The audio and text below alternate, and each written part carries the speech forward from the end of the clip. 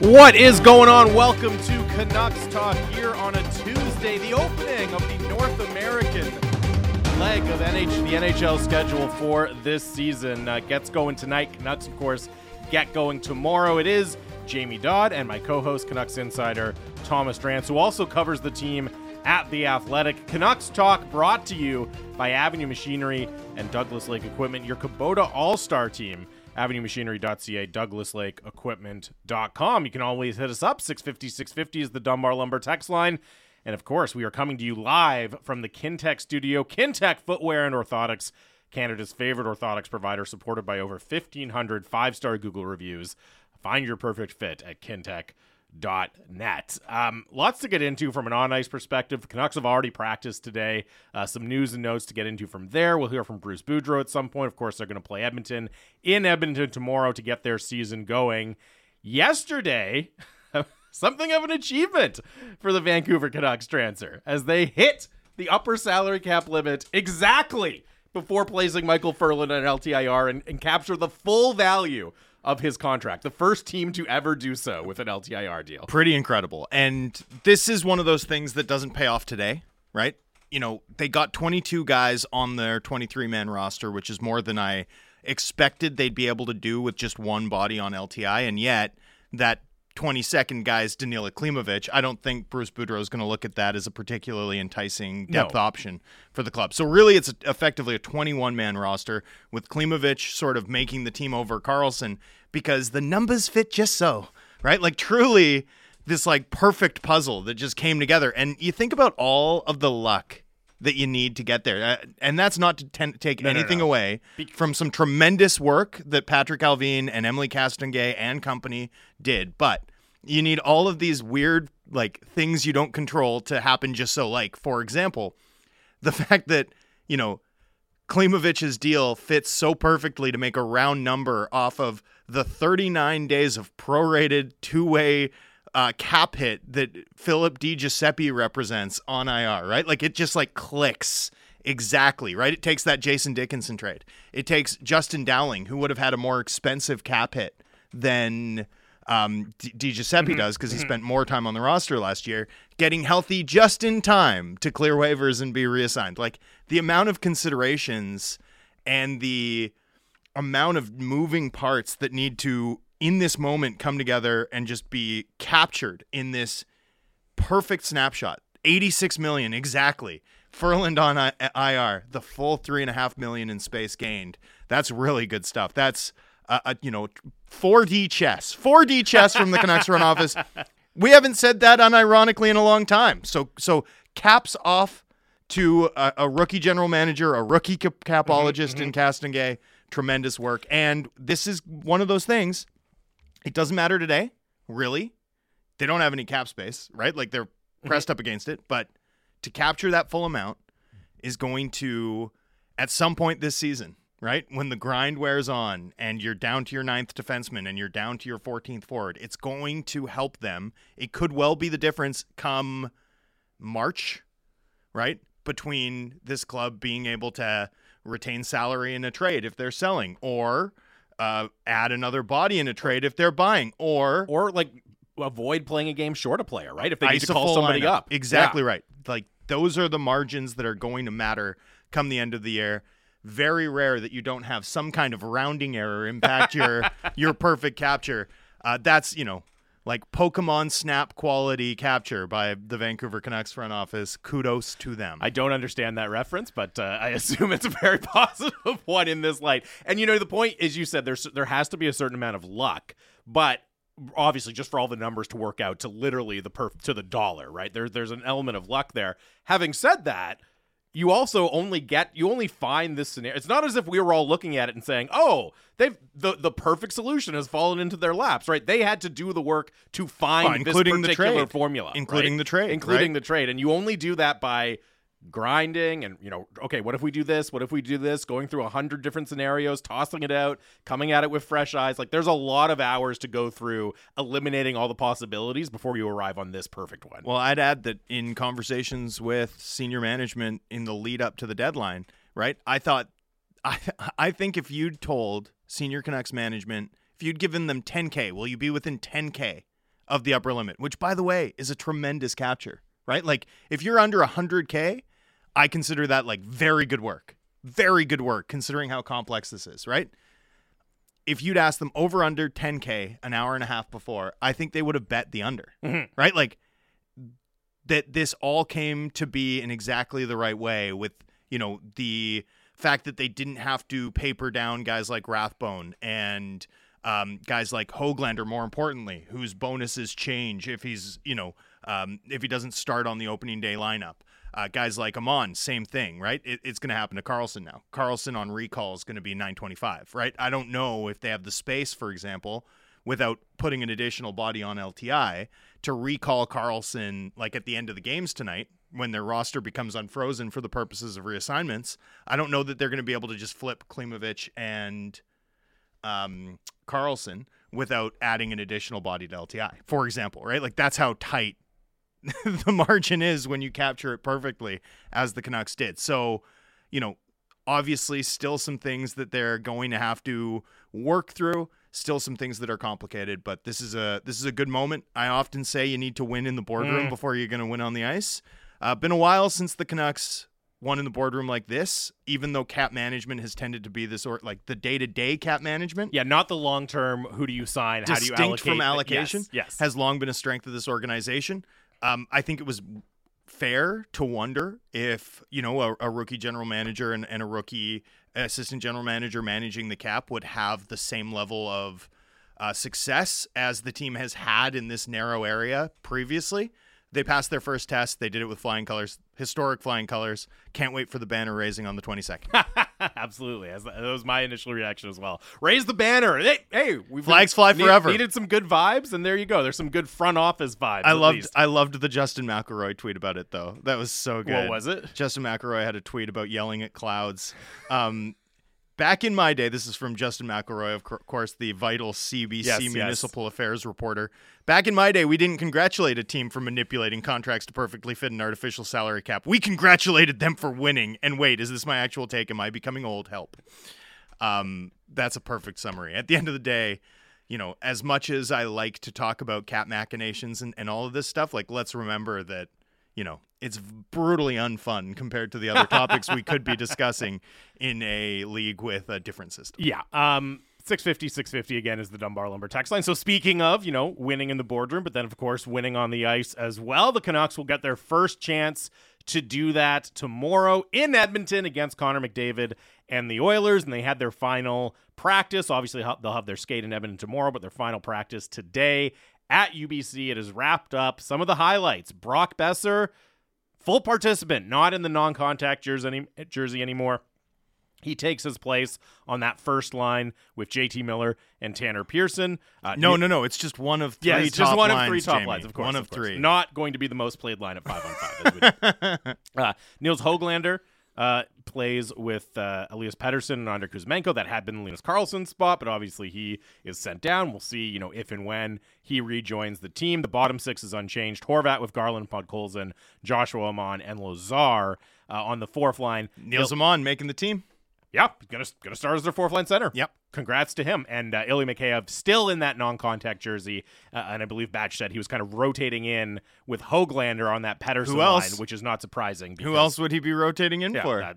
That's the story. That's something we're still monitoring. Well, that's the line that started together in Whistler, but obviously they still want to see together, right? Because Menko, Pettersson, Mikheyev. There's still an appetite. I also want to see that. From them to see great. that. And then on the blue line, the other bit of positive news, Quinn Hughes was back at practice after missing a few days with what the team said was first a maintenance day and then non-COVID illness. He was skating with Luke Schenn, OEL and Poolman, Stillman and Burrows, and Jack Rathbone getting some work in with Luke Schenn. But as Batch said, and we'll try to hear from these players again throughout the course of the show, Hughes and Boeser both talking as if they will play tomorrow when meeting with the media after practice. So, yeah, we knew there was no concern on Hughes. We knew that Boeser was pushing hard to make it back on time. Great to see that he has, right? I mean, with I think back to, I'm going to score 30 this year, right? Mm-hmm. And for Boeser, it's not a matter of can he score enough to hit 30. It's just a matter of if he plays 82, he's going to score 30. Now, there's one other sort of... I would add the caveat of the power play. Which I was about Sure. to pivot to. Because Besser was on PP2 today, wasn't he? Yes. He was playing the left side half Yeah. wall as one-timer side on the Canucks' second unit as Andrei Kuzmenko appears to retain his net front spot on Canucks power play 1. That, to me, going into game 1 is a fascinating subplot. We know what the margins are going to be for this team this year, right? We know that the logic of this team doing what this market's hopeful it can do, right? Exceeding expectations as set by any objective prognosticator, be it Vegas or Dom Lucian or whatever you prefer, right? Mm-hmm. Objectively, the Canucks have been metered at somewhere between 91.8 and 92.5 points by the bookies, by the prognosticators, by the people with real skin in the game. So if they're going to exceed that, the logic requires elite goaltending, and it requires a lights out power play. Kuzmenko at the net front feels to me, and granted Besser's still probably working his way back a little bit, feels to me like a bit of a risk, right? We know it works with Besser at the net front spot. We saw some flashes of how Kuzmenko can complement that group, but it's going to be very different the moment the games count, right? Like all of a sudden we're going to see something very different from Kuzmenko. I'm very curious to see how that battle shapes up over the long haul, but Kuzmenko clearly going to start in that spot. Connor Garland at the net front on power play 2 to start. Niels Höglander also featuring on power play 2. How much have I talked about that as a like thing I want to see? I'm Höglander? stoked on Connor Garland. Connor Garland. I'm Stoked on Garland. Well, I at the do net just front. love that the two net front guys are, an under 6 foot rookie Russian player and Connor Garland, who's like 5'8". 5'8". My goodness. rounding up to 5'8". But 5'8" when he puts Air Force Ones on his Air Force Ones. It's a very, for all we talk about the importance of, the skilled defenseman and the skating and all of that, that just is such a clear snapshot of new NHL to me, right? Oh, I love it. These two of our smallest forwards, put them in front of the net. Well, and it's probably going to work. They're really good at it. Connor Garland at the net front's going to be a sight to see. He's going to be great at it. And it's going to absolutely shatter all preconceived notions of what a net front guy should do. That said, I think Brock Besser grew into a real weapon in that space. Like, I think Brock Besser grew into a real weapon for the Canucks, playing that net front role, dropping down low, skill as a playmaker, skill on retrievals. I'm curious to see how Kuzmenko does. I can see why the club is giving him the shot, considering him choosing them, first of all, but also how he's performed at training camp, the flashes of high-end skill we've seen. Like, Besser scored 12 goals 5-on-4 last year. Like, this guy can do it and do it really, really well. How does that race shape up? I think the club's going to need Besser back there at some point. That's my strong expectation, in part because I think Kuzmenko is going to need a little bit longer once the games count to adjust to the NHL game. It's such an easy change to make, too, that, look, if they're having success, and they score tomorrow night in Edmonton, they score in Philly, he's going to get to keep staying there, right? If they're having Exactly success. right. But as soon as there's even a blip of it not looking great or it goes a game or something, it's such an easy move to just slide Besser right back into that spot. Frankly, it wouldn't surprise me if, like, the first power play opportunity tomorrow, Kuzmenko is out there, and then it's 2-2 in the third period, and they get a power play, and Besser's out there with power play 1. Oh, like that would surprise me. That wouldn't surprise me. You can't do that. You can't do that to Kuzmenko now. Now you've locked him into PP1, and he deserves, like, you have to give him, in my opinion, 5-6 games, because if you make the change, you don't want to make it in a way that harms his confidence. Like, confidence is so crucial for a young guy finding his leg, not a young guy, but like a middle-aged, a mature rookie finding their legs in the NHL, right? Like, if he's going there to start, if that's the first idea in your mind's eye, he deserves the look, like, I would say at least 6 games, like, minimum. He better return home and keep that spot barring injury at this point. I just think if they're through 3 games and the power play is 0-4, I think it's going to be very, very tempting to slide Besser back in there. Yeah, right? I mean, I agree, which is partly why I might have let Kuzmenko, or I might have preferred to see the team let Kuzmenko find his feet in a lower leverage opportunity, and bump him up once. Because there have been moments where, you can see the playmaking from down low, you can see the instincts, we all know the shot, but the shot's not going to play in time and space at the net front, right? No. The passing will, but there have also been moments, and I think about that Oilers game out in Abbotsford, and the Canucks scored a wash of power play goals that night, but Kuzmenko wasn't really in on them, and I thought he was harried a little bit. I thought the Oilers were able to disrupt him. And I'm not sure that that was the first time playing against a real NHL caliber defensive group. He didn't get to do that against Arizona when he starred a couple nights later. I'm just, look, we'll see. I believe in the player. I believe in the skill set. I just think this is a big risk that the team is taking, putting him there over Boeser, unless it's related to, something to do with Boeser's injury and them not wanting him to be, in a part of the rink where you take a lot of hits and nicks and cross checks. Unless it's related to that, it's a decision that I'm sort of side-eyeing as a risky one right off the bat. Jordan in Surrey texts in, Brock is playing tomorrow. Are they rushing him back? I don't really think so, because it's not as if, to me, this is what, it's not like an ACL or something, or a really serious injury that kind of affects one of your core hockey movements in your body. This was a hand injury. Now, a hand is important. Hand surgery. Hand's important, hand surgery.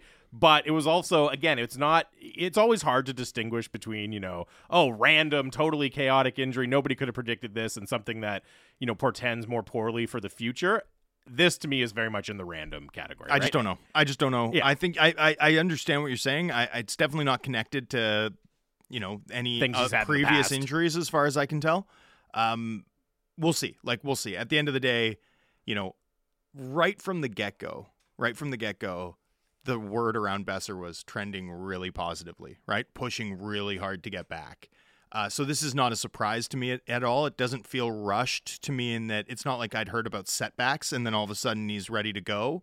I think this is a guy who wants to prove that he's worth the contract he signed. I think this is a guy who wants to play 82. I think he wants to show what he can do in a full season. I think he really wants to move forward with his career after, a couple of years that were tough for reasons both hockey related and far more so because of what he went through personally. And this market loves to sleep on Brock Boeser. I think it's probably because he's a very good player who's also a great guy. But Brock Boeser's really good, and this team needs him. So, yeah, I don't know enough to judge whether or not he's being rushed. To me, it's consistent with everything I'd heard all along, which is he was trending toward the aggressive portion of his timeline and was pushing really hard to get back. Yeah, and what we heard from Bruce Boudreau yesterday was a coach who really, really wants Brock Boeser in the lineup, but was also, acknowledging the possibility that, hey, he hasn't played preseason games, it's going to be kind of a trial and error thing to manage his minutes, see what role he's ready to play when he gets in. But obviously, they're going to give him every opportunity to step right into a major role for this team because, again, as I said, Bruce Boudreau yesterday fully recognizing how important Brock Boeser can be to this team. Caleb Admission texts in, who's centering Power Play 2 for the Canucks?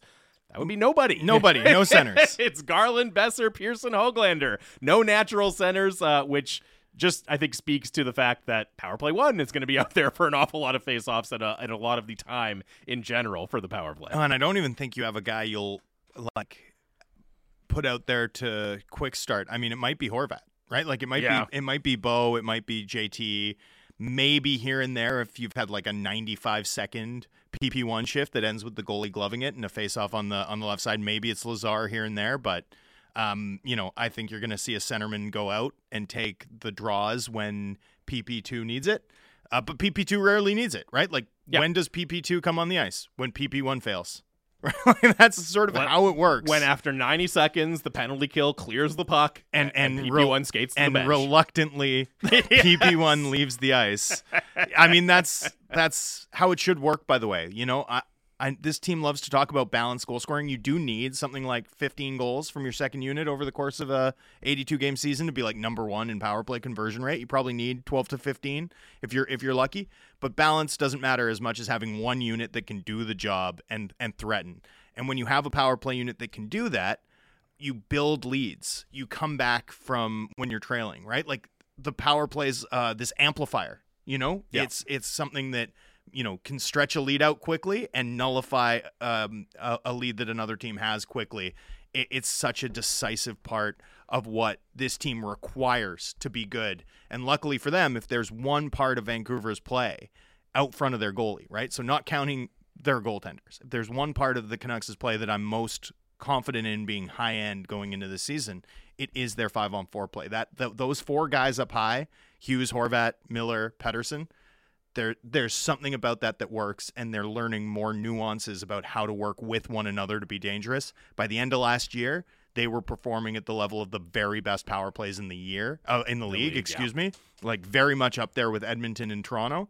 I expect them to maintain that form. Like, I think that's a perfectly reasonable expectation. I think if you were to say over-under Canucks being the 5th best power play in the league and by conversion rate, I'd bet the over comfortably. Like, I honestly would bet the over comfortably. Obviously, injuries, a variety of things can happen to change that, but that's how good their power play should be. That's where our expectations of it should be. They need to be excellent in this phase of the game. Yeah, and power play 2 is kind of a nice to have for me. Like, I think their second power play unit will be pretty good. You just look at the talent that's available, but it's never going to be.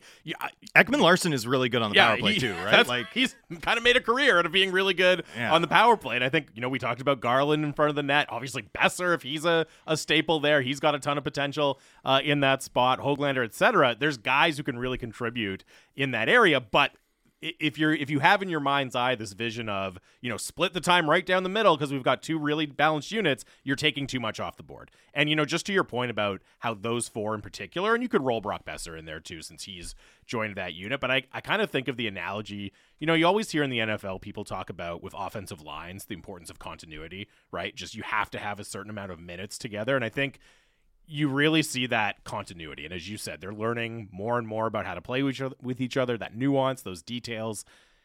There's so much upside there that, hey, it's great to have a second power play unit, but don't take your best guys off, unless you have to. You know what I mean? Give them as much time as you absolutely can to let them do their thing. Yeah, and it's, what? Power play 2 is also going to put a lot of stress on Höglander, the way they're lining up at the moment. Right? I mean, I'm just sort of thinking about this alignment a little bit. And one thing that's going to be worth watching, because you've got Besser on his strong side on the left side. You've got Höglander on his on his weak side, his one-timer side on the right side.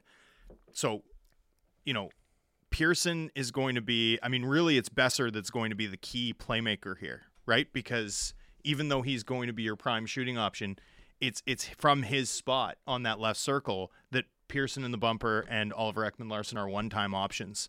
Höglander doesn't feel like a natural shooter to me, right? Like, not a natural distance shooter like that. Like, how often have we seen him uncork a big one-timer? Frankly, he's more of an in-tight scorer, like the quick hand stuff. So I think this is going to be a big test to see how Höglander can fit into that group. He's certainly not going to get the shooting respect that a Pettersson gets. Obviously, no one really does except, Stamkos and 5 other guys.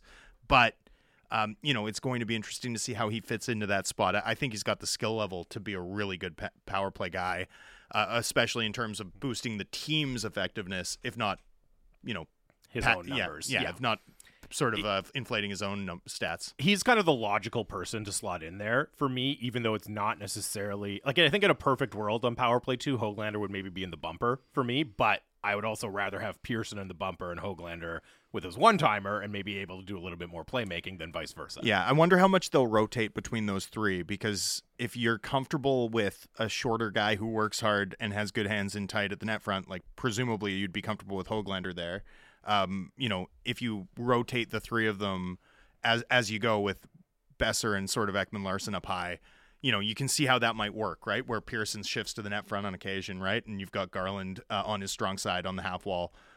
Anyway, it's going to be an interesting dynamic for sure on PP2. We probably won't see it that much, but Vancouver's power play has so many weapons. Even power play 2 has some interesting wrinkles. It'll be fascinating to see how Jason King, working closely with Bruce Boudreau on it, deploys that group and what new wrinkles we see once the games count. Nate from Langley says, I love that Besser's getting an opportunity to be a one-time shooting option on power play 2. He's always been one of a few players who can beat goalies who are set. Why not give him opportunities with time and space to do so? 40 goals for Brock this year. Let's go, says Nate. Nate's dead on about him being one of 25 individuals in the world that can reliably beat set NHL goaltenders, and yet he's far better at it on a wrist shot. Yes, than a big one-timer. The one-timer is not his shot. Like, maybe he's done a ton of work. I think he's more comfortable on the half wall. I like him better on his strong side, where the wrist shot and the passing game plays a little bit, the passing game plays faster and the shot plays a little better, especially because it's a wrist shot rather than a one-timer. I don't think I think it's the spot Bessers feels most comfortable, but I think with the growth of his game at the net front, that's just become where he's best, in my view now. Which is sort of a surprising trajectory, something I wouldn't have said 12 months ago, but credit to him, right? He adopted it. They needed him to be great there, and he figured it out. And now I'm like really reluctant to see this team lose him there. I think he's become one of, certainly a top half of the league, like a better than average and a well above average net front guy, with the chops, I think, to be even better than that as he continues to grow more comfortable in that spot. Keep your text coming in, 650-650. We will take a break. We'll hear from Bruce Boudreau after practice in the next segment. Plus, Canucks legend, a member of the Ring of Honor, former Canucks goalie Kirk McLean will join the show to talk a little bit about something exciting going on with the Canucks Alumni Association as well. So look forward to that, chatting with Kirk McLean. Plus, later in the show, in the second hour, Dmitry Filipovich is going to join us. Really looking forward to that as well. Lots coming up on the way. It is the home of the Canucks, Sportsnet 650.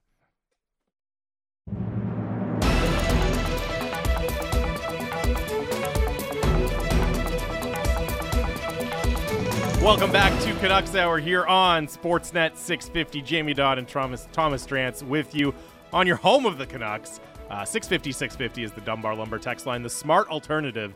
Visit Dunbar Lumber on Bridge Street in Ladner or Arbutus in Vancouver online at dunbarlumber.com. And of course, Canucks Talk is brought to you by Avenue Machinery and Douglas Lake Equipment, your Kubota All-Star team. AvenueMachinery.ca, Douglas Lake Equipment.com. Keep your thoughts coming in, 650-650. But first, let's hear from the Canucks head coach, Bruce Boudreau, who spoke to the media after the team practice today.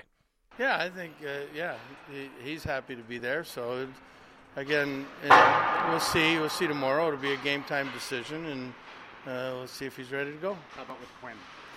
Quinn's going to be the same way. Game-time decision tomorrow, and, I haven't talked to him since practice was over, but we'll see how that works out.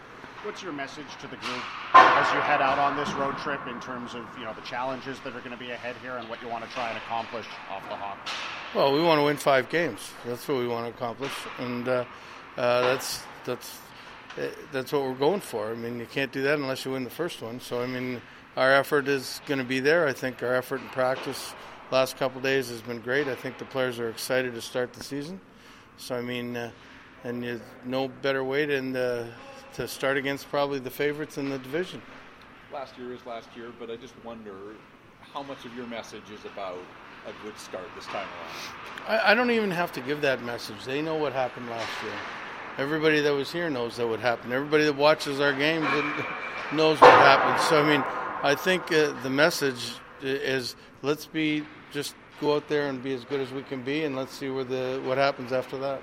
What have you seen from Brock in the 2 skates that he's been out there? What's he shooting the puck? He was handling the puck well. I thought he did a really good job on the half wall in that other unit on the power play. I'm going, I can see how he could play that. So hopefully if he goes and Mikheyev ends up coming back, we'll have 2 pretty good power play units, I believe.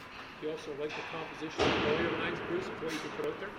I think it's getting better. It's more clear to me. In hockey, every coach changes his lines an awful lot as the game goes. It's our job to decipher who's playing good, who's playing bad, and if the guy playing bad is playing with 2 guys that are really working, we move lines right away. So that's probably the major part of our job behind the bench. So it's everything's fluid. It'll change and it'll stay the same, and if we stay the same, that means we're doing okay. You told us a lot last year that you really like to get to know the players as people, and you came in and had to sort of go through that whole process. What do you know about Nils Aman that maybe we don't know? How much have you gotten to know? Well, you know what? I do know that he's pretty quick. There was one portion of that practice, then Bo was going back, and he just flew by him. And I think, I think he's going to surprise a lot of guys. He's pretty smart defensively. It's going to be a big test for him. I don't think too many people anticipated him being in the starting lineup. It's in July or August when we signed him. So he grows on you the more you watch him, of the responsibility that he takes. First, you'd like to go head-to-head tomorrow with Connor and Elias, best and best go at it? Oh, I don't know. It's up to them who's going at it with who. I mean, plus Connor, if it's a tough game and a tight game, he's playing 27 minutes. We don't want any of our forwards doing that. Quinn hasn't skated since Friday morning. What did you see from him today? That he really hasn't lost a lot. Like, I mean, he's still Quinn Hughes. I mean, let's face it, he's had 3 days of rest, and I think for a guy like him, that makes him stronger. You've been around this game, and you still get excited about that first week of the season, the first game, the first match. Well, you could see on the ice today that there was the jump, and everybody was anxious to go. I'm the same way. Let's get going. I mean, win, lose, or draw, this is the time of your life that you really are excited for. So I don't think anybody can wait. And whether it's the fans of Vancouver, the fans of Edmonton, we're looking forward to this. That is Canucks head coach Bruce Boudreau again speaking to the media after the team practiced at UBC today ahead of their game. Game 1 tomorrow in Edmonton against the Oilers, as Bruce Boudreau said them. Probably the favorite in the division, at least in his eyes, I guess, going into that game. A couple of notes there. Brock Besser, game time decision. He said the same about Quinn Hughes.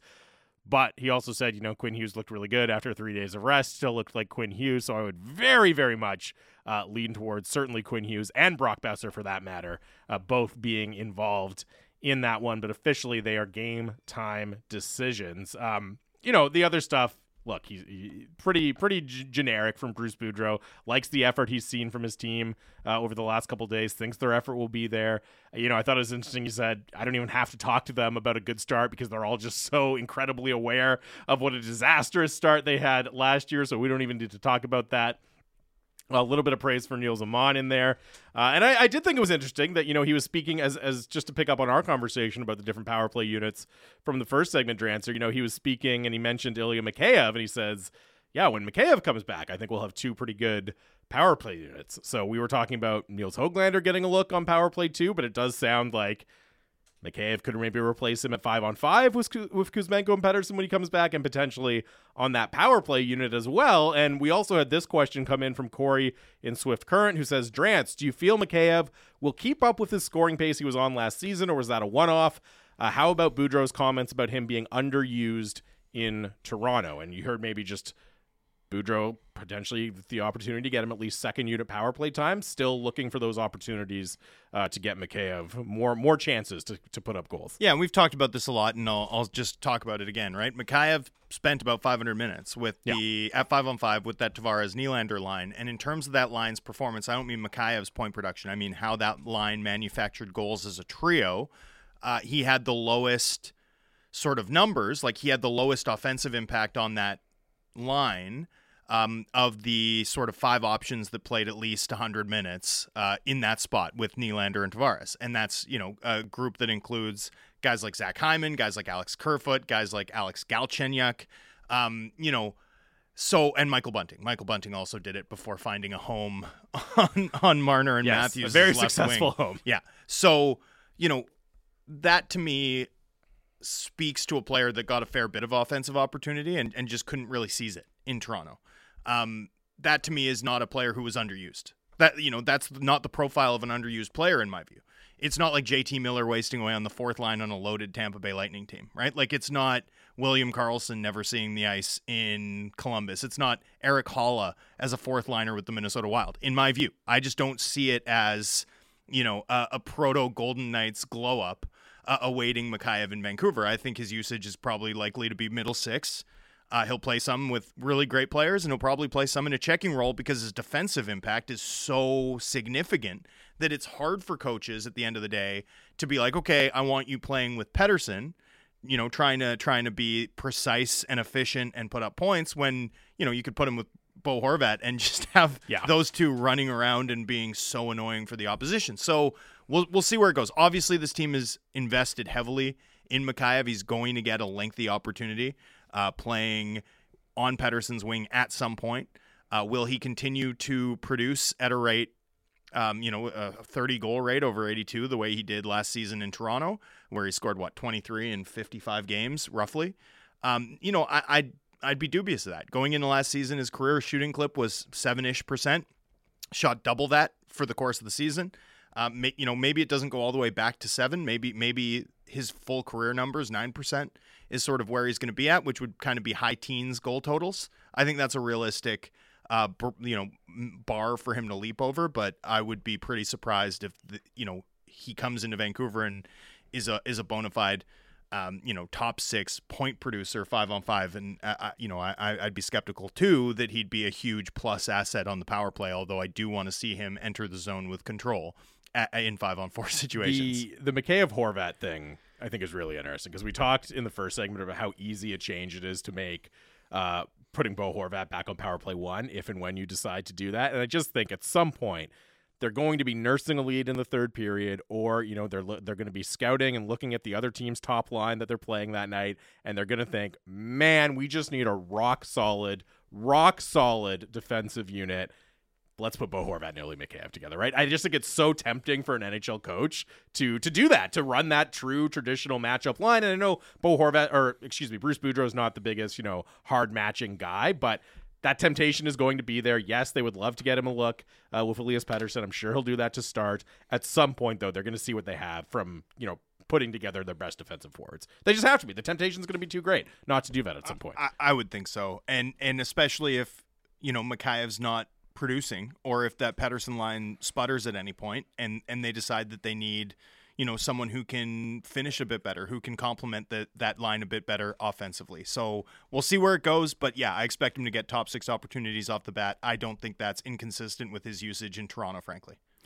650 is the Dunbar Lumber text line. Somebody just hitting us up on Twitter. It doesn't sound like Boudreau or either of us have any time for Podkolzin's big shot on the power play. Hey, man, I'd love for Podkolzin to get a little power play time. It's crowded there. The Canucks have a lot of forwards that you can plausibly make a case to get power play time with, right? So, yeah, Podkolzin, I think he's really good. I think he's offensively talented. I'm sure at some point he'll feature in that unit, but it's also not just as easy as, he's got to be there. There's a lot of guys in the pecking order. I'm far more curious to see how Podkolzin is groomed on the PK as opposed to how he's groomed on the power play. I think eventually you're going to see Podkolzin play in both spots, at least second unit power play plus be a PK guy.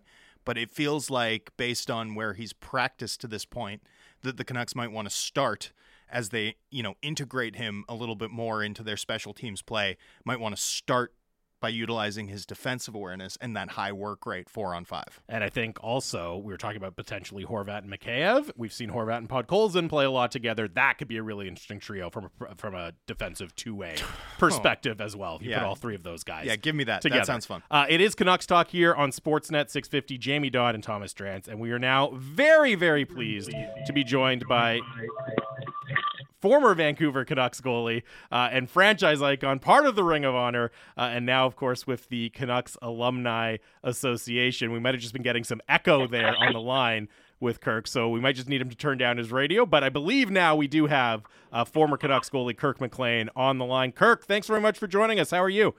I'm great. How are you? Can you hear me okay? Yeah, we can hear you now. Fantastic. We're very well, and we're really excited to chat with you. You're going to be part of the Canuck Country Rocks event this Thursday, October 13th, at the Commodore Ballroom, part of your work with the Canucks Alumni Association. Tell us a little bit more about the event and what's going to be going on Thursday. Well, it's something that we've been doing for a number of years now.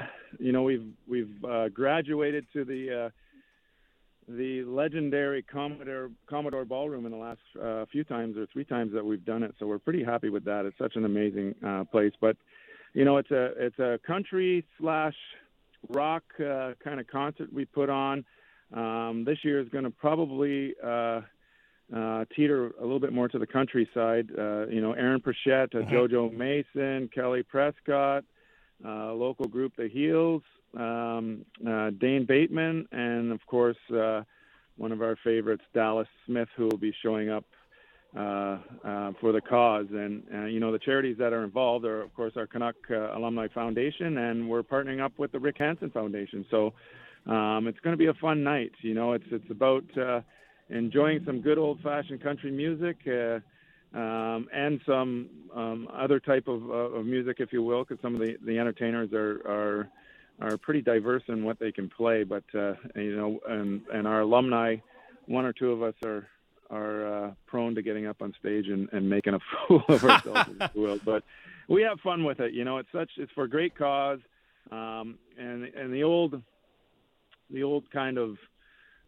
saying, the rock stars or musicians want to be athletes want to be musicians or actors, and that's basically the way it carries out. But they're awesome to us when we get up there and try and pretend that we can sing or play an instrument, and then of course we reciprocate, which we're doing tomorrow. Actually, we'll scrimmage with some of the musicians tomorrow afternoon at Rogers and get to know them a little bit better. Some of them we know very well because they are involved with our alumni, like Aaron Pichette, and JoJo has been a good friend to our alumni as well, along with Dallas Smith. Which Canucks alumni is I don't want to say make the biggest fool, but maybe who has the most gusto when they get up on stage at these events? Well, gosh, there's a few of us. Cliffy's been up there. He likes to grab the mic and sing a little bit. Garth Butcher holds his own as well. I get up there. I've kind of become the court jester with the cowbell. That seems to be my thing up on stage. I usually pull that out and try to bang it to the beat. But gosh, we've had Mike McWilliams, Dave Thomason, who are fantastic drummers. They've actually got behind the drum kit and played a couple tunes. Gary Nyland is a very good guitar player, and he plays quite a bit with the Odds, who generally help us out, are big backers of this function. But unfortunately, a few of them are on tour with other bands. One in particular, Pat Stewart, the drummer's out with Adams right now on world tour, and of course Craig Northey, one of the lead singers, him and Stephen Page have a band, and they're touring Canada and the U.S. as well. So we may miss them a little bit this year, but you never know.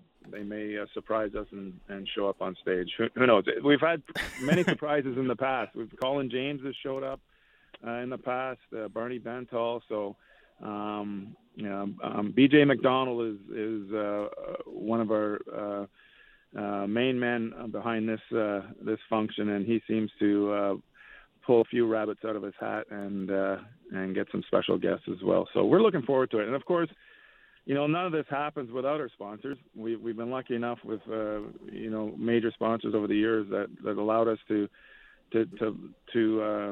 proceed with this concert. This year we got Fasken, Gallagher Gold, Haywood Securities, Canadian Tire, the Festival Company of Sport Hosting in Surrey, and of course the Roxy is on board for the VIP after party. There you go. The Roxy and Canucks alumni getting the band back together, quite literally. Hey, yeah. Kirk, can we ask you a little bit about what some of the causes that this effort supports? Well, the Rick Hansen Foundation, there you go. That speaks for itself. What he's done over the years to raise money for disability, is off the charts. And, he's a huge Canuck fan, and I know he's an alumni supporter as well. So we're really looking forward to connecting with him and seeing him, enjoying himself throughout the night, and of course our Canuck Alumni Foundation, which is the main foundation where we network out to our favorite charities. Obviously Canuck Autism, Canuck Place, the likes of that. So whatever we can do to spread the wealth and donate monies to worthy charities to try and do what we can do to either move on, what the scientists do as far as curing cancer or whatever it may be. That's the least we can do. And if it brings everybody together at a country concert or a rock concert, we're all for it. Love it. Hey, Kirk, want to ask you about this upcoming season, and in particular, I'm curious to hear you speak about this, because after your departure in the trade to Carolina, right, there was a pretty dark decade in goal for this franchise. And since then, for about 15 years going on now, this team's been incredibly sturdy in that spot. As we approach another Canucks season, how much pride do you take in what this organization has been able to accomplish between the pipes for going on a generation now. Well, it's wonderful, obviously, because that's where you build your foundation. You build from the goaltender out, and they've, been able to do that. The obvious one with Roberto coming in and building out from there. Even when Kluch was here, Kluch had some wonderful years, and then after Roberto, Markey came in and did a wonderful job, and they groomed Demko down in the minors for a few years or so, and look what that's happened. He's just probably my favorite goalie in the league right now. I love watching him. I love his demeanor, and of course his compete. And last year was a real coming out for him. Even though they didn't make the playoffs, he certainly was a big part, if not the biggest part, and getting him close. I mean, he just had a wonderful year last year, and we're looking for big things from him again. He's one of their leaders now. He's the main man, and we'll see what he can do for us. And I know one of the highlights for Canucks fans last year, especially where Thatcher Demko was concerned, Kirk, was seeing him rock in the black skate jersey, the Kirk McLean tribute setup. What was that like for you? And do you think that might make a return this year? It was super cool. I hope it makes a return. More than once. I hope they get a chance to do it as many times as they can. It was, I was very, very flattered and honored that he would take the time to rock basically the way my kit was, a retro kit. He did in fact get a hold of me through the summer prior to the season, letting me know that this is a possibility that this could happen. And I said, and he asked if I was okay with it. And I said, "Are you kidding? Absolutely." And that goes to show you what type of person he is, to take the time and get a hold of me and ask if I'd be okay with it. That's one of his great character parts as well. He's just an awesome person, and without a doubt, man, I hope they play more than one game with it. We all love the skate. I'm obviously biased, but it looks amazing out there. I'm not going to lie to you. It would be super cool if they could pull the white uniforms out to see what that looked like. I think just with the materials and the jerseys these days, and the way that the colors pop out, and the lighting, of course, in all the arenas, it really looks awesome. I love the colors that they have now as well. Don't get me wrong, but for some reason when they have those the black jerseys on, I don't know, maybe that the 5'9" guy turns into about a 6'2" guy type of thing. I think the dark colors certainly make you look a little bit meaner, and give you a few inches on your height, no matter what size you are. And what about the red salmon one? You want to see that one back, Kirk? Gosh. Well, I tell you what, that was maybe a little bit of a mistake. But, at the time, the intentions were there, and the whole idea was, again, the way it was designed with the coloring was supposed to pop on TV. I think it was all made for the TV viewer. Who knows if they did maybe a newer version, a newer design of that, who knows what it would look like. But right now, I'm certainly glad that they've brought the skate back. I would personally like to see somewhat of the flying V come back, because let's go. I think they could do. I'm out on this. I think they could do a combo of the V and the skate, which all right. they kind of did, which they kind of got here in '87. They just got rid of the V a few years before, but we had the V on the shoulder caps and the V on our pants, so it was still kind of there. But I've seen on social media, people create all these different looks for jerseys, and I think somebody created one with both the V and the skate logos. So wow. It looked pretty good. I also like the Johnny Canuck logo, but Abbotsford's got that right now, so they can create stuff with that. The event is Canuck Country Rocks this Thursday, October 13th at the Commodore Ballroom. Tickets still available at VancouverCanucksAlumni.org. Kirk, we really appreciate the time. It sounds like it's going to be a great event on Thursday. Thanks for taking the time to chat with us. Oh, thanks for having me and helping us promote this. It really is. It's a wonderful event. It's so much fun, and of course, the charities are second to none, and that's what it's all about at the end of the day. Thank you, Kirk. Okay, guys, thanks. That is Kirk McLean, former Canucks goalie, member of the Ring of Honor, still very active with the Alumni Association. Originally acquired from New Jersey, now a staunch advocate of New Jerseys. Oh, boy. But also Old Jersey. Well, the Canucks have a rich tapestry from which to draw from in designing new There's looks. no shortage. For the reverse retro thing every year, it's like, well, there's no shortage of options. No, and got a bunch of different color palettes. And what used to be mocked, right, is in a contemporary sports context actually a huge strength, right? The theme of that 50th anniversary season, right? The colorful history thing. I mean, turning a weakness into a strength, can't do it better than that. I'd love to see this team play every season in a different jersey. That's my honest hope. I think it would be cool if every Canucks season you had a totally new look drawn from the history of this franchise. I know you got off the boat at that point, but I was very excited for Kirk to rep the Flying V. I think the Flying V is unfairly maligned. No, that's not true. It's a terrible primary. It's a terrible primary, but it has some utility as a secondary or tertiary logo. Like, I don't mind it as a shoulder crest or on a New Era hat. I don't mind it shrunk. It's just when it's when it's shoulder straps, when the Canucks look like they're X-Wing fighters, I'm out. I'm out on that. Sounds great. What do you mean? Awful. Like X-Wing fighters? Awesome. Save it for Star Wars night. Anyways, again, it is Canuck Country Rocks this Thursday, October 13th at the Commodore Ballroom. Lots of great artists like JoJo Mason, Aaron Pritchett, Kelly Prescott, and more. All benefits the Rick Hansen Foundation in addition to the Canucks Alumni Foundation. So go check out VancouverCanucksAlumni.org.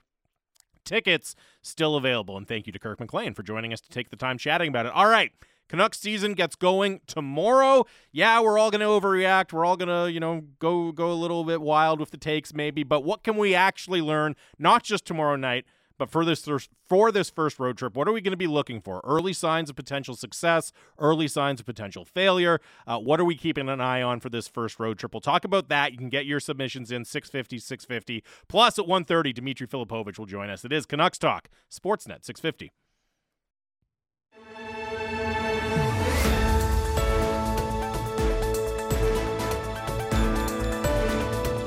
Welcome back to Canucks Talk Sportsnet 650. Jamie Dodd and Thomas Drance. Canucks Talk brought to you by Avenue Machinery and Douglas Lake Equipment, your Kubota All-Star team, avenuemachinery.ca, douglaslakeequipment.com. Coming to you live from the Kintec studio.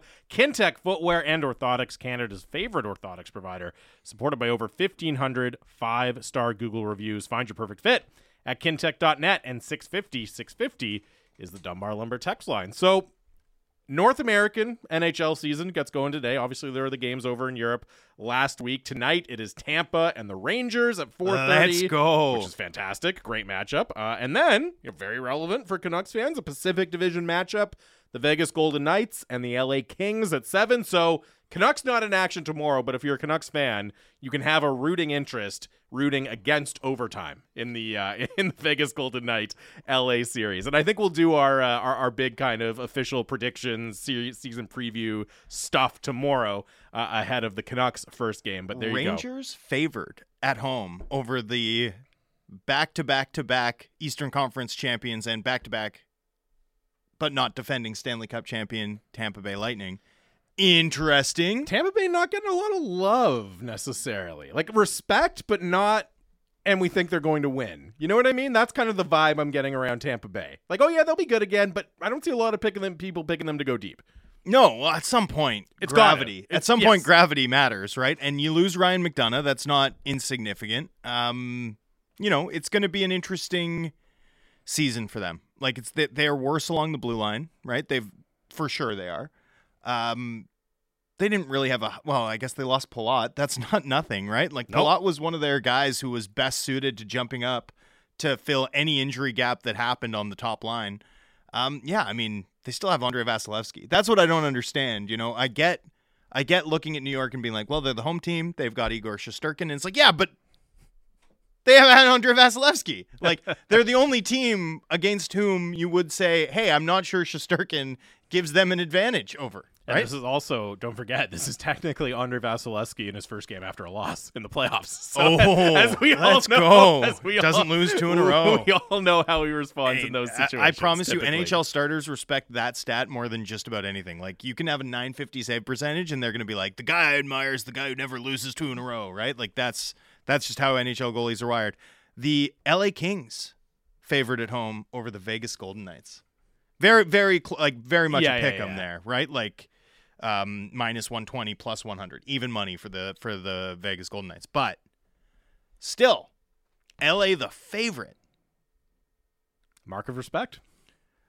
I don't know, man. And questions about Vegas. I think look, I get that Vegas is a huge wild card this season, but it's not like LA doesn't have questions in goal, you know? And we're not far removed. Like, it took Vegas getting completely kiboshed by a rush of like 15 injuries for them to miss the playoffs. I mean, we're not far removed from this being the class of the team that was the class of the Western Conference year after year. And then they have a 30-game sputter and everyone's writing them off.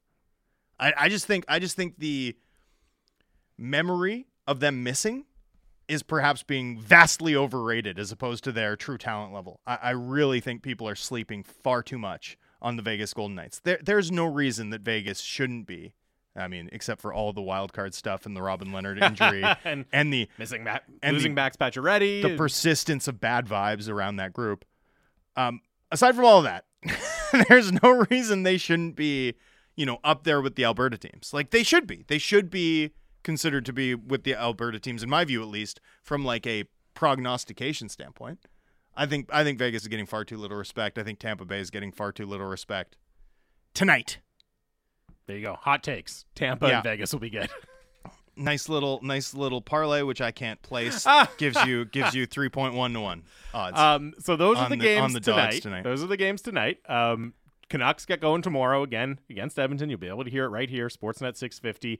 Philly on Saturday. Washington, Columbus, and Minnesota. 3 in 4 nights to wrap up the road trip next week. Now, I know you've said on the show before, your kind of personal start to get a feel for what a team date is like roughly 30 games, right? That's when you were like, okay, I have a pretty good holiday sense season of what this is. Yeah. Once you're no longer offended to hear Christmas music, I'm ready to pronounce what I think a team is. Yeah. So, I mean, I'm an early Christmas music guy. So what? How dare you? I love early. Christmas How music. early? So I used to be December 1st. Yeah, that's on the borderline of acceptable, but I'll take it. Last year, I got antsy, and so I decided I'm going to give myself an actual month. So I moved it up to November 25th. Oh, that's fine. Not a huge move. So long as it's after American Thanksgiving, I don't think you can be mad about it. But, like, I'm not looking forward to, like, I'm not, like singing it myself while I walk down the grocery store aisle until, like, mid-December. Yeah, I'm one that's of not those enough. guys. That's not enough time. And I'm definitely not, dusting off my sick Christmas playlist on on my music apps until then either. So anyways, we're not, no one's going to come here after this 5-game road trip and say, we know definitively what this team is. The Canucks have proven they were fake contenders once again. Or, they've proven all the naysayers come on. wrong. People are going to do that. We are not going to do it. Other people will. Unless I'm not going to do it unless it perfectly correlates with what I've already predicted. That'll be like, see, I was right. Everyone overreacts far too much early in the season. But this road trip does feel big to me. And what I want to focus on is not just, they have to go 3-2 or they have to finish 500 on the road trip. But what are some of the specific kind of more granular on ice things? And, granular might not be the right word because there's some team-wide stuff you can look at too. But what are some of those specific things that you're kind of be looking for really early signs of, okay, they're building something here, or, this is maybe trending in the wrong direction? Well, I think there's a lot of interesting stuff that awaits them on this road trip. In particular, the Edmonton Oilers are going to offer them a very, very serious offensive threat that they'll have to contain. So I think it's a really good test of can their defense hold up, particularly after a preseason in which it looked shaky at best far too often. Philadelphia, I think, also is an interesting test for this Canucks team, particularly because it's a John Tortorella team early in the year, but also because John Tortorella, he sends the farm. right? Like he might be the only coach that I'd routinely expect to unleash a forecheck more aggressive than what the Canucks will do under Bruce Boudreau, right? Like I won't be stunned to see them go 2-1-2 and really attack Vancouver's defenders. So I think there's a pretty interesting test that awaits them in Philadelphia in terms of coping with pressure from the back end, how well they can connect play, which I think sort of drives at the heart of some of our concerns about this team, or some of my concerns. I don't want to speak for you. Some of my concerns about what this team can do. Washington is an interesting one. Canucks tend to play Washington pretty well, I think, typically speaking. Yeah. But Washington's just super solid, right? Like just like solid, knows how to win. And that can give Vancouver problems, even though Vancouver's tended to do pretty well against them, you know, in at least during this sort of core group's recent run. And then Columbus, I think, is an interesting one too, because again, that's a team that can challenge Vancouver. Like, it's Columbus. They're not going to make the playoffs, but they should be a pretty entertaining team to watch. You know, they've got a lot of offensive skill now. With Gaudreau and with Kent Johnson sort of coming into the fold, being added to what they already had. You know, that's another game that I sort of see as a measuring stick about Vancouver's defense. And then you get into Minnesota, and Minnesota's maybe not quite as heavy as they were previously, but they're still big and they're still deep. And again, offer a pretty significant offensive threat. So I think we're going to learn a lot about this Canucks team over the course of this trip. And really, for me, the barometer, like all I really want to see to avoid making any type of pronouncement. The one thing that I think I'll be, you know, saying, hey, that could be meaningful is if they're really giving up a lot of chances. And I don't mean how Demko looks, like I don't mean the win-loss record, but if they're surrendering a ton of chances, results aside, on this trip, and especially if they do so against teams like Philadelphia and Columbus, I think I'm going to start to be a little bit nervous about what it might look like once they start to play the Pacific Division. Yeah, the Philadelphia one is really interesting to me and stands out. And just both from this structure conversation and just in general, because Edmonton's going to be a really good team, right? And, you know, I'm not going to say don't pay any attention to it if they lose, you know, 4-1 tomorrow or whatever. But guess what? Connor McDavid and Leiden Draisaitl are going to run some teams off of their home ice. That's going to happen this year, right? Maybe it's you first time out of the gate. You don't want it to happen, but it's kind of an understandable result. With Philly, I expect the Canucks to give the Oilers of every, like, I expect that to be a close game tomorrow. Oh, sure. No, I'm not saying they can't win it. I'm just saying Edmonton blowing a team out is like, okay, yeah, you expect that. Sometimes Edmonton is going to get a really hot game where they blow some teams out. Maybe it happens against the Canucks. That's no reason to panic, right? Yeah, I agree with you. It should be a close game. Well, especially like if it's the penalty kill and it feels like last year because they take 3 minors and the Oilers ding them twice. It's like, that's the best power play we've ever seen, right? Like their power play is not just good. It's historically good over multiple years now. So that's the sort of thing where I'm not going to overreact regardless of what happens. Exactly.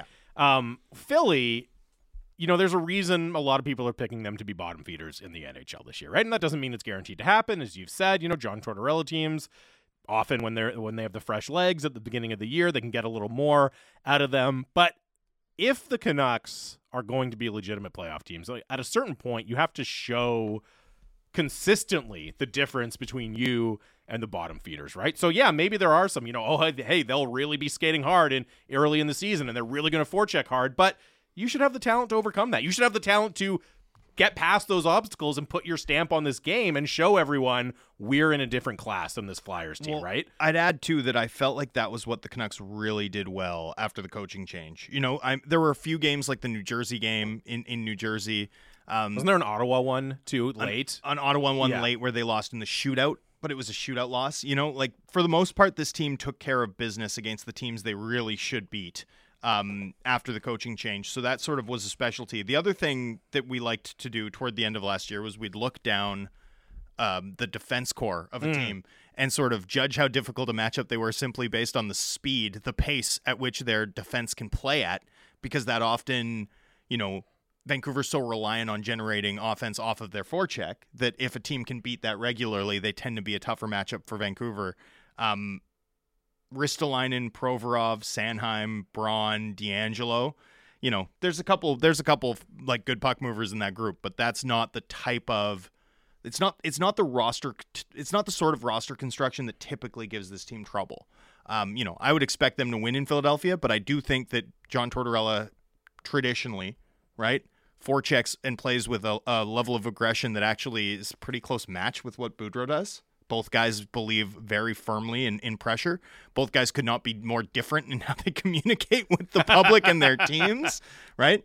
It feels like one would be far more receptive to a hug than the other.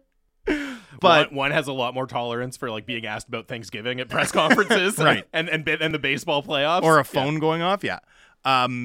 But make no mistake, in terms of what they believe in and how their teams tend to play, there's not mirror image stuff going on, but it's similar, it's alike, and so I think it'll be fascinating to watch that clash of styles on Saturday afternoon.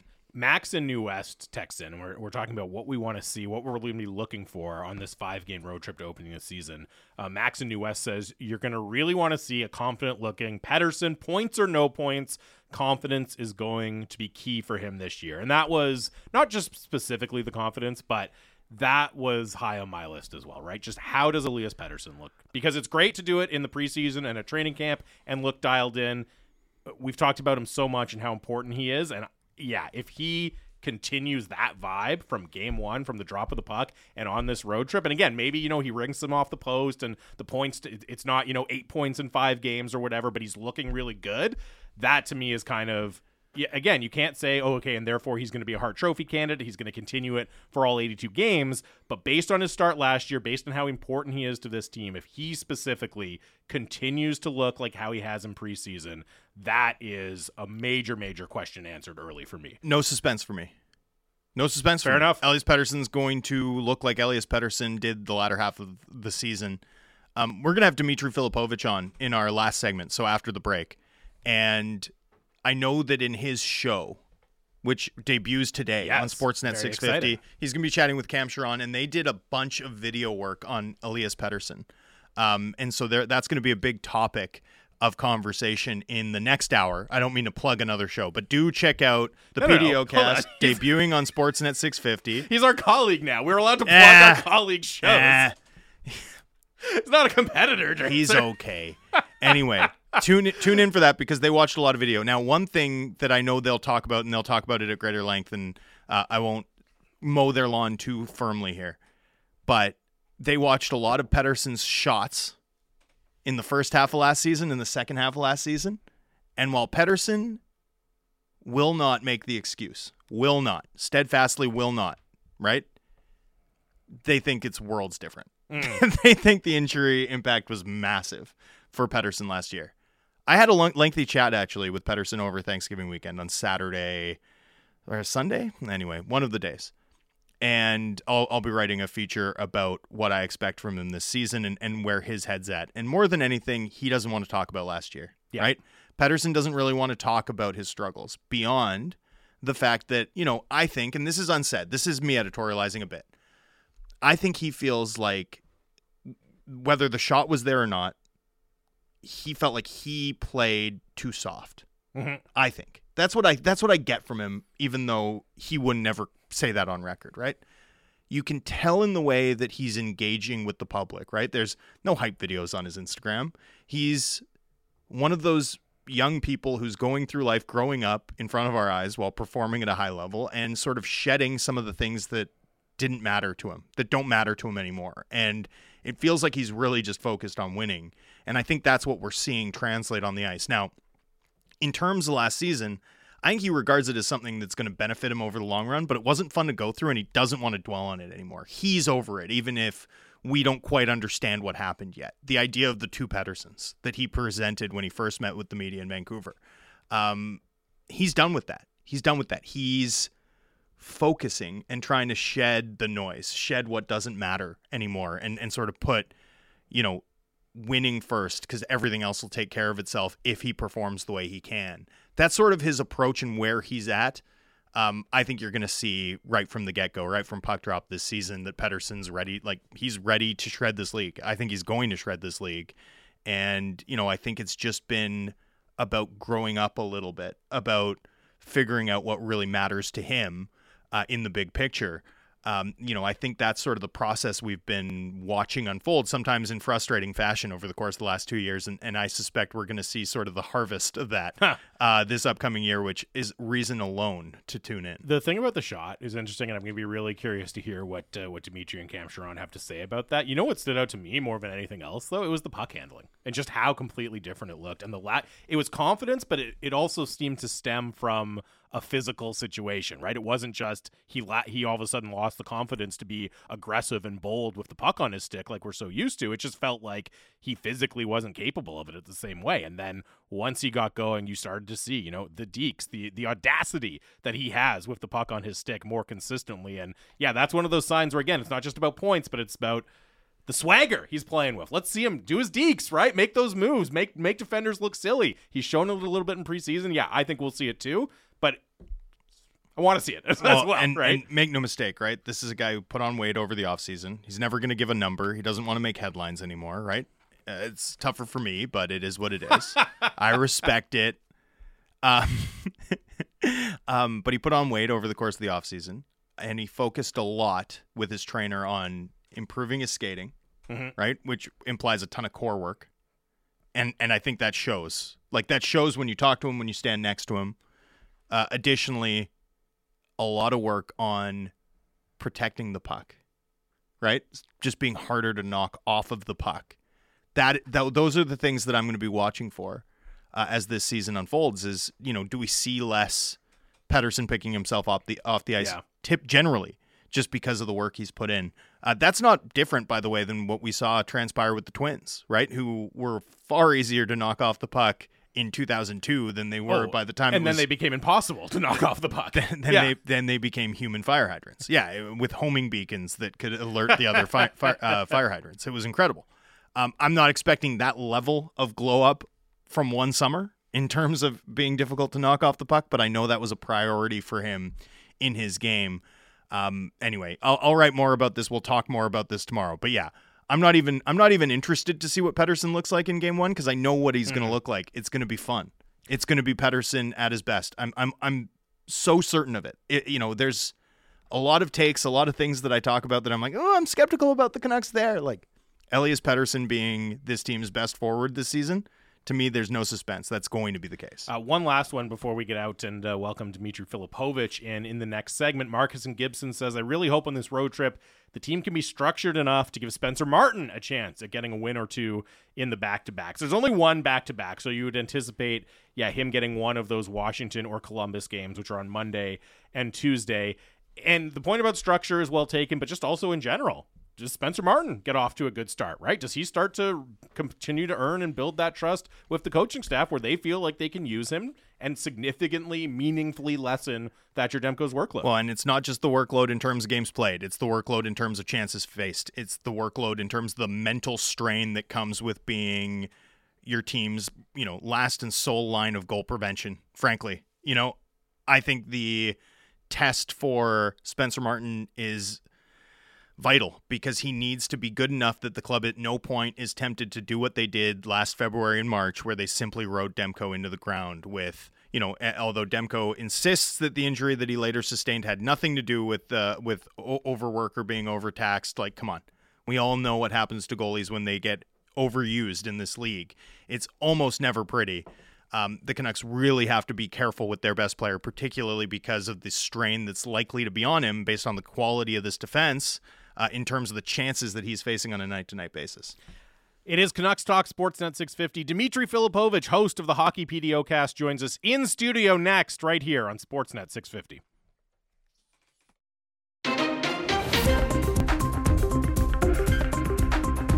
What's going on? Welcome back to Canucks Talk here on Sportsnet 650. Final segment of the show. Jamie Dodd and Thomas Drance here with you. Canucks Talk brought to you by Avenue Machinery and Douglas Lake Equipment. Your Kubota All-Star Team, avenuemachinery.ca. DouglasLakeEquipment.com, and we are now very excited to be joined live in the Kintec studio. He is the host of the Hockey PDO cast, the newest member of the 650 and Sportsnet Radio Network family, because he will be doing the Hockey PDO cast on these very airwaves. He is, of course, Dimitri Filipovic. Dimitri, how's it going? It's going good. Just getting used to these new fancy digs that we got Yeah. going on here. Well, fancy is a relative term compared to what we used to have. So, compared to my home office, I think it's a big step up. Thank you, Kintech. Yeah, shout out to Kintech for raising the standard here at Sportsnet 650. So, Dim, we're going to try and have you on pretty regularly over the course of the next season anyway. Yep. You're going to be following our program. And one thing we thought we'd tap into, because you're a Vancouver-based hockey writer here, but you watch an outrageous amount of games. You're the foremost watch the games truther I know. Yes. And you watch a lot of out of market. In fact, you probably watch more out of market than you do the Canucks. Certainly. Which makes you very different than Yes. most Vancouver hockey writers, for sure. As such, we figured we'd try and do something we're going to call tentatively the PDO report. Okay, the PDO report, where and we'll have more to discuss as the season goes along, like what ways guys are trending. But as a preview of every week up on tap, we figured we'd ask you about some of the teams the Canucks are playing and how you see them stacking up against that team, what matchups to watch for, what should fans who aren't as familiar with some of these teams as you are be focused on to best enjoy the games. You ready for this? I like how you framed that and tee that up as like it was supposed to be a compliment that I watch a lot of hockey.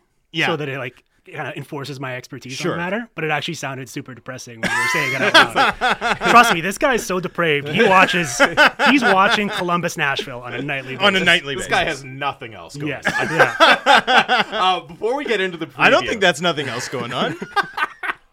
Hey, Columbus Nashville could be a good matchup. It's not like he's watching San Jose Phoenix. Yes. Before we get into the Although the you probably preview, will do that too. I'm sure a lot of our listeners have also listened and been regular listeners to the PDO cast. For those who haven't had the chance, tell us a little bit about what we can expect from the show just today, but also just going forward here on Sportsnet. Yeah, well, it's more of a national show as opposed to focusing entirely on the Canucks, of course, and the Flames, even though we'll be airing live in those markets. But listen, as Thomas said, I watch a ton of hockey, and I try to combine that sort of eye test, if you want to call it that, with the analytics and show that both of those really can mesh. It doesn't necessarily have to be confrontational one or the other. And in fact, at times, they really do go hand in hand and kind of supplement each other. So it's just a lot of deep dives on very kind of niche, nerdy subjects. And hopefully the listeners are going to enjoy that and come along for the ride with us. When I already plugged that you've got Elias Pettersson takes. Oh, today we got a full 15-minute section Let's on go. Elias Pettersson. Yeah, so look forward to Excellent. that. Yeah. Can we get a tiny preview?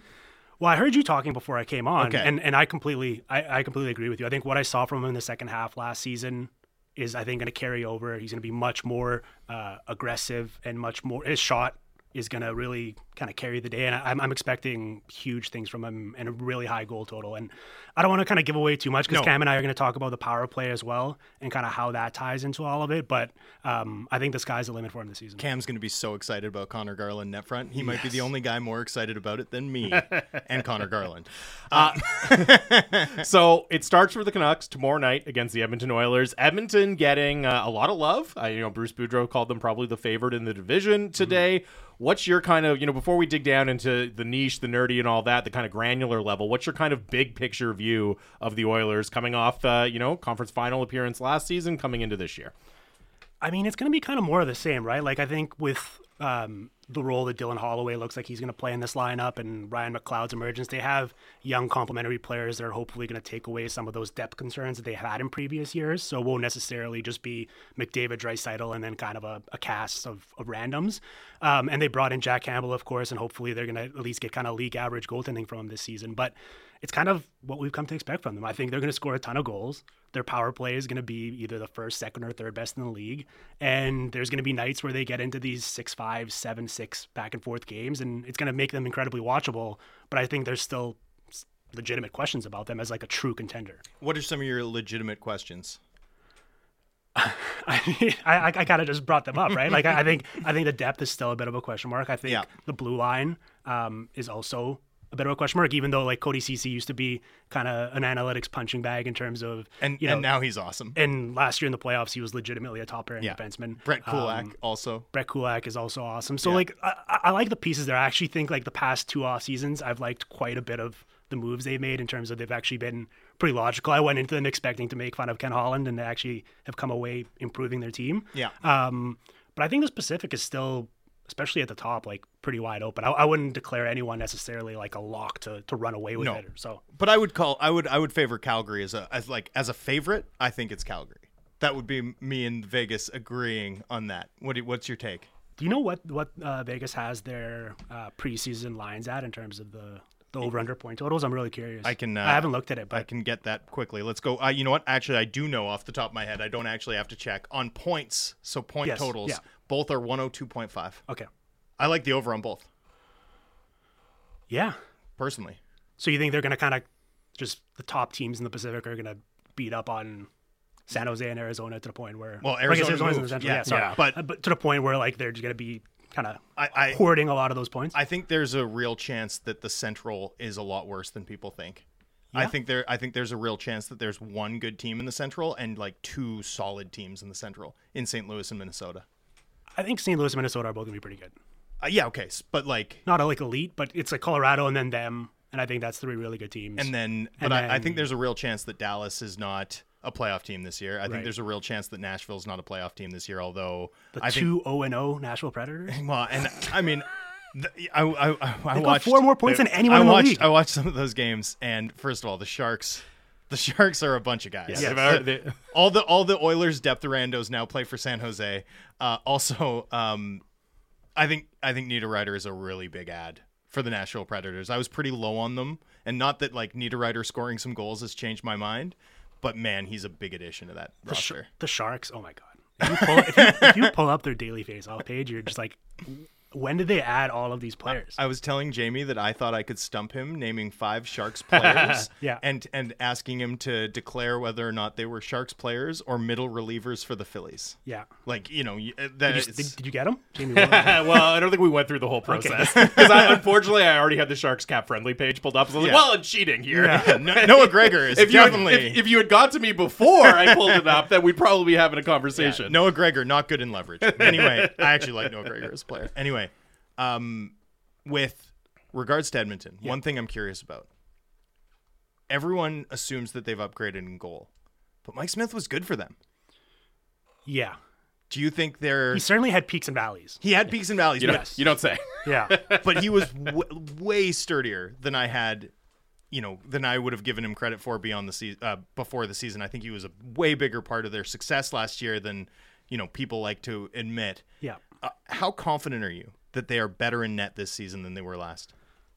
Well, I would never assign any level of confidence to anything goaltending related, other than like the very Vasilevsky, and then everyone else. I'd be like, anything could happen. What I would say is, I agree with you that the highs actually were much higher than I thought they'd be. I thought the lows were still there, and I think while I wouldn't have given Jack Campbell the contract that they did, I think especially in year one, I think it's safe to kind of project more reliability or consistency in terms of like if they're just getting 915 to 917 save percentage every single night, that might be good enough for that team considering how many goals we're projecting them to score. Rather than like 880, then 940, then 885. And, well, of course, sometimes the Mike experience is you give up 4 goals in the first 7 shots you face, and then all of a sudden it's like, oh shit, this is kind of a lost game for us in a sense, right? Whereas with Campbell, I think there's going to be some of those blow-ups, but I think it's going to be much more kind of that 915, which is exactly what I think they need. Right.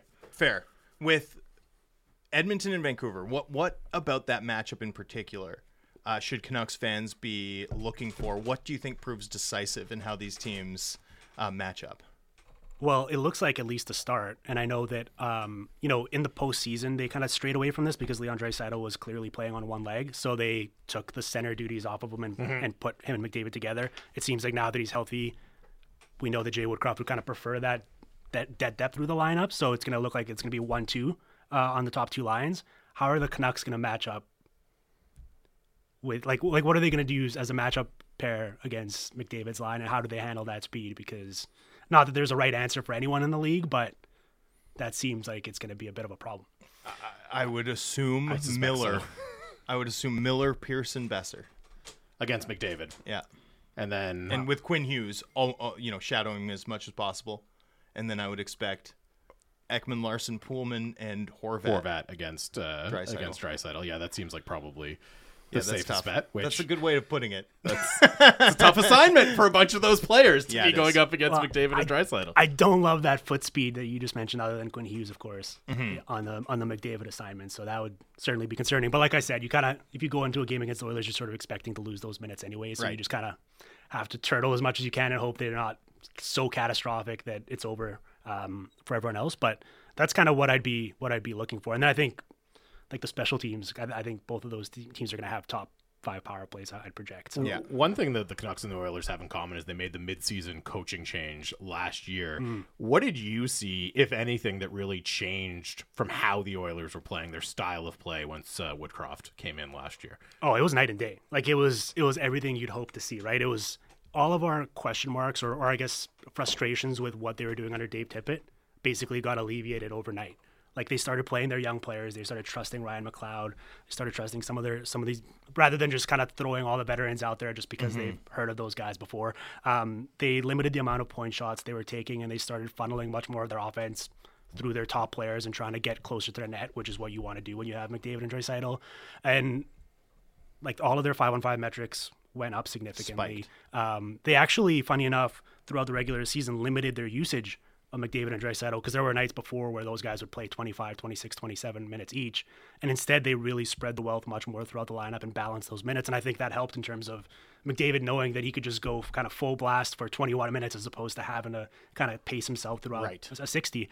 So I really loved what Jay Woodcroft did last year. And I think that's a full season of that and him being kind of open to tinkering and not being so rigid in his ways should provide a lot of confidence for Oilers fans.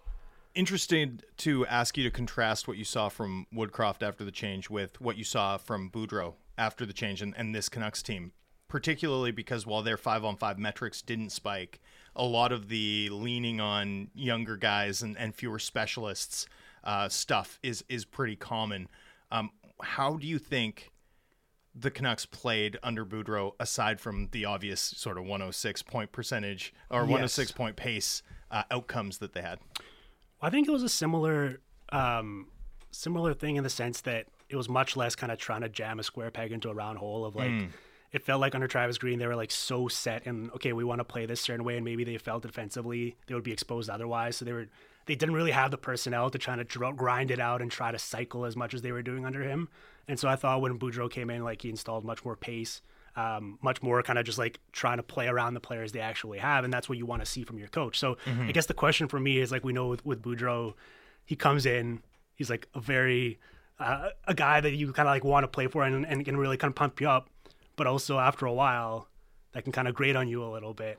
And I'm kind of curious to see whether like that dead cat bounce of the improvement they had after the coaching change, whether that can sustain to a full season moving forward now that he's already been in place. Do you see or do you get concerned at all, as an eye test guy that looks at data, about the fact that, you know, in Sutter's case, the Flames looked completely different in terms of their 5-on-5 profile. Yeah. In Edmonton's case, they look completely different under Woodcroft in terms of their 5-on-5 profile. With the Canucks, it was like slightly higher event, but really the 5-on-5 profile was the same under both coaches before and after the change. Does that concern you in terms of its sustainability? It does, but I think that should be baked into our projection of this team. I ultimately think no matter who the coach is, considering the personnel involved, there's only so much you could get out of this team from a 5-on-5 perspective. I think if they can just kind of tread water at 5-on-5 and combine that with a top power play and top goaltending, like we've seen that formula work, right? Yes. And it can be a bit unnerving because you'd obviously prefer to be dominating 55% of the possession every single night at 5-on-5. Like that's much more sustainable, but that's just not in the cards for this team based on the players they have. So working around that, I do think there is a formula that can succeed, even though like it can be a bit unnerving. We're talking to Dmitry Filipovich here. He's the host of the Hockey PDO-cast here on Canucks Talk, the first edition on Sportsnet 650 and the Sportsnet Radio Network, coming up at 2. Looking ahead on the Canucks road trip, this opening 5-game road trip, Saturday, the Philadelphia Flyers. And, Drance and I were talking yesterday. I think, I forget who, it was to Jeff Merrick. Drance said that the Canucks lead the league in creating drama, and I had to correct him that say, actually, the Philadelphia Flyers exist and might take the crown there. Purely from an on-ice perspective, right? Because we're all watching, waiting to see how this blows up, what it looks like, and all that. From an on-ice perspective, what is your impression of the Philadelphia Flyers going into the season? Oh my gosh. Tom, I mean, I don't know if you want to step here because I don't want to get in trouble by saying words that I can't say on radio. But like, I was going to say, remember, this is live radio, not a podcast. It's very classic Flyers in the sense that like they like went so hard this offseason after this like ideal of whatever they wanted to be, and then you look at the final result of it and how much they've invested in this team, and I mean, it's stunning. They're down bad. Like they're down bad. Like I don't know how else to put it. Like I think they're like Chicago and Arizona are clearly the front runners for the tanking. No one's close to Arizona, by the way. We have to I think stop. Like Chicago shouldn't even be lumped in with Arizona. I think the Flyers have potential this season, though, especially as the season goes along, to really make a bid. I don't know. Arizona. I don't think anyone's touching Arizona. Me neither. And now we'll see what happens with like Patrick Kane and Taves the in Blackhawks Chicago. just claimed Jared Tenorti. Like I think the Blackhawks are going for it too. Well, they had to replace Riley Stillman. Oh, of course. Okay, John Tortorella though. Yeah. Plays aggressively. Right. I tend to think you don't want to bump into his teams early in the season, right, especially when they're bad. Yes. Because he's going to get like a bunch out of this group for like 15 games and then it's going to all fall apart. But don't you think there could be some games early on here where there's like message sending that goes bad in terms of like him not like playing good, benching a good player? Yeah. And yeah. Yes. That could absolutely happen. Yeah. So I think I could like you can make an argument both ways for that. Right. Like very intangibles based conversation. Like I have no idea how. But you're right. John Tortorella is such a wild card. Yeah. That they could be an annoyingly like disciplined opponent early in the season, or they could be a tire fire. The personnel is just not good.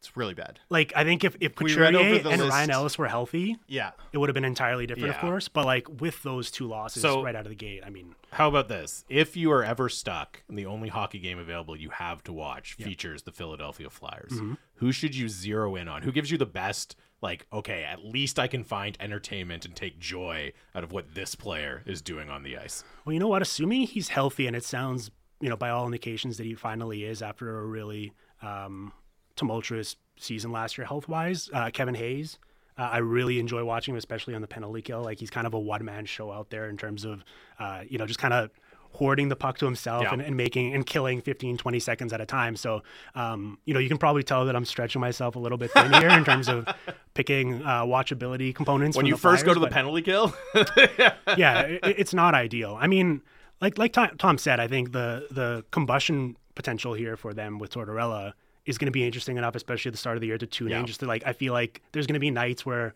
people are like, "Are you watching this Flyers game right now?" Yeah, well, you might not want to watch the games, although, as you said, there could be a blow up and it could be 9-1 or something in the third period. You'll definitely want to watch the post game press conferences and with John Tortorella and the highlights, and the highlights as well. Yeah, you're just occasionally going to see like Philadelphia sports Twitter going ham about the outcomes, and then you're going to be like, okay, I guess I'll turn to them Tortorella on Sportsnet. Really better hope that the Sixers hit and are good this year. Yeah. Keep the spotlight away from the Flyers as much Eagles, as possible. Right? Yeah, they got the Eagles, That's true. The Sixers are going to hit. Hey, let's talk about the Capitals. I have a theory about the Capitals. Yeah. I think they're going to miss Justin Schultz more than we have any right to expect them to miss Justin Schultz. I disagree. Fair enough. It is a take. Here's my take. In terms of what to watch for, my hot take is that Dmitry Orlov is like one of the 10 most exciting defensemen to watch in the entire league that no one has outside of Washington, I'm sure, has ever had any conversations about. I also have a lot of time for Nick Jensen. Nick Jensen's good. Martin Ferravari is legitimately awesome. Yeah. John Carlson still puts up a lot of points and rides out that reputation. But they have a good player. They're bringing it back. Of course, they made the upgrades. They brought in Connor Brown. They brought in Dylan Strome as well. Strome's a big ad. I think it's gonna be a good team. It's kind of like with them and the Penguins, it's a little bit boring because I think they're gonna win a lot of games. But from a talking points perspective, it's a lot more of the same. The Capitals pro scouting for like a decade now just doesn't miss. They're so good at adding a guy like Connor Brown and then getting 10% more out of him than other teams do. Like they just consistently do it. It feels like they've done it again with those two, like Strome at 3.5 on a 1-year deal. I mean, that feels like the perfect system, particularly because they're not built around playing very fast. I feel like they're going to play exactly to his strengths. And obviously they're going to need a playmaking center with Nicholas Backstrom's Yeah, absence. and we talked a lot last year on the show, Drancer, about how the Canucks seem to fare a lot better against the teams that maybe rely more on their size or their weight than the teams that rely on the speed and the skill. Washington definitely fits into that. Obviously, they have skill, but they're not that up-tempo, fast-paced team Although anymore. They have, in Orlov and Jensen in particular, a couple of guys who can play that like holding mid style of defense. Like they can legitimately rush the puck and break a forecheck. So, I think the Caps are a tougher matchup for Vancouver than your average like lughead team. Yeah, I mean, the games they played against the Panthers last year around Wana were an affront to hockey. Like, and they almost got away with it, right? Like they pushed them. They really easily could have won that series. They probably should have won. It was a brutally deep 1-3-1. It was, oh my God. Sorry, and as bad as that was, it was even worse when the Tampa Bay Lightning copied it to a T. Like the fact that the Tampa Bay Lightning were just like, oh, let's do what they did, except with Victor Hedman being the guy back. It was brutal. It was really tough to watch. So hopefully, they don't replicate that in these regular season games. I don't think they will. So. I love the Lightning being this small skilled team that like lived long enough. You either die the hero as the small skilled team, or you live long enough to become the most cynical park the bus team we've ever seen. Even the Capitals. Yeah, that's like true. The start of this run, it was the high-flying Washington Capitals, and there was truth to that, right? And now we're talking about how they're big and hard tough, scrabble, don't cynical. have that much speed, veteran savvy with the 1-3-1, right? You always turn into that eventually, I guess, except the Leafs. Maybe we'll see. Maybe it's this year for the Toronto Maple Leafs. Quickly, just last team on this road trip. We've only got about 90 seconds here, but thought on Johnny Gaudreau and the Columbus Blue Jackets. I'm excited to see it. Yeah, me too. I don't think they're going to get the results they were hoping for, but I think from a watchability perspective, they're going to be really fun, especially with some of the young guys they have taking on more prominent roles. I do think you will have to replace them. They were always the go-to. Like we even made the joke earlier when we brought you on, right? Oh, he'll watch, Nashville and whoever. And Columbus, yeah. I think we're going to have to sub them out from that joke as the ultimate boring NHL team. Chicago, Arizona. Yeah. It's Chicago, Arizona. That one is interesting from a morbid curiosity perspective, though. I don't think it is. I think it is. No, I don't think so. I just want to see who won, so that I can adjust my draft lottery odds and move on with my life. All right, that is going to do it for us. Big thank you to Dmitry Filipovich for joining us in studio. Again, the debut here on the Sportsnet Radio Network of the Hockey PDOcast is coming up right after this show. It'll be on every day at 2 o'clock. We're excited to have Dmitry as part of the show here on Canucks Talk as well. Don't forget, Canucks game day tomorrow, first game of the regular season against the Edmonton Oilers. We will be back tomorrow to get it all broken down for you. Plus, of course, we will have our season preview, Canucks picks, playoff picks, all of that and more. Pre-game coverage full, of course, as you're used to here on 650, Batch and Randeep with the call. That'll do it for us. We are back tomorrow on your home of the Canucks, Sportsnet 650.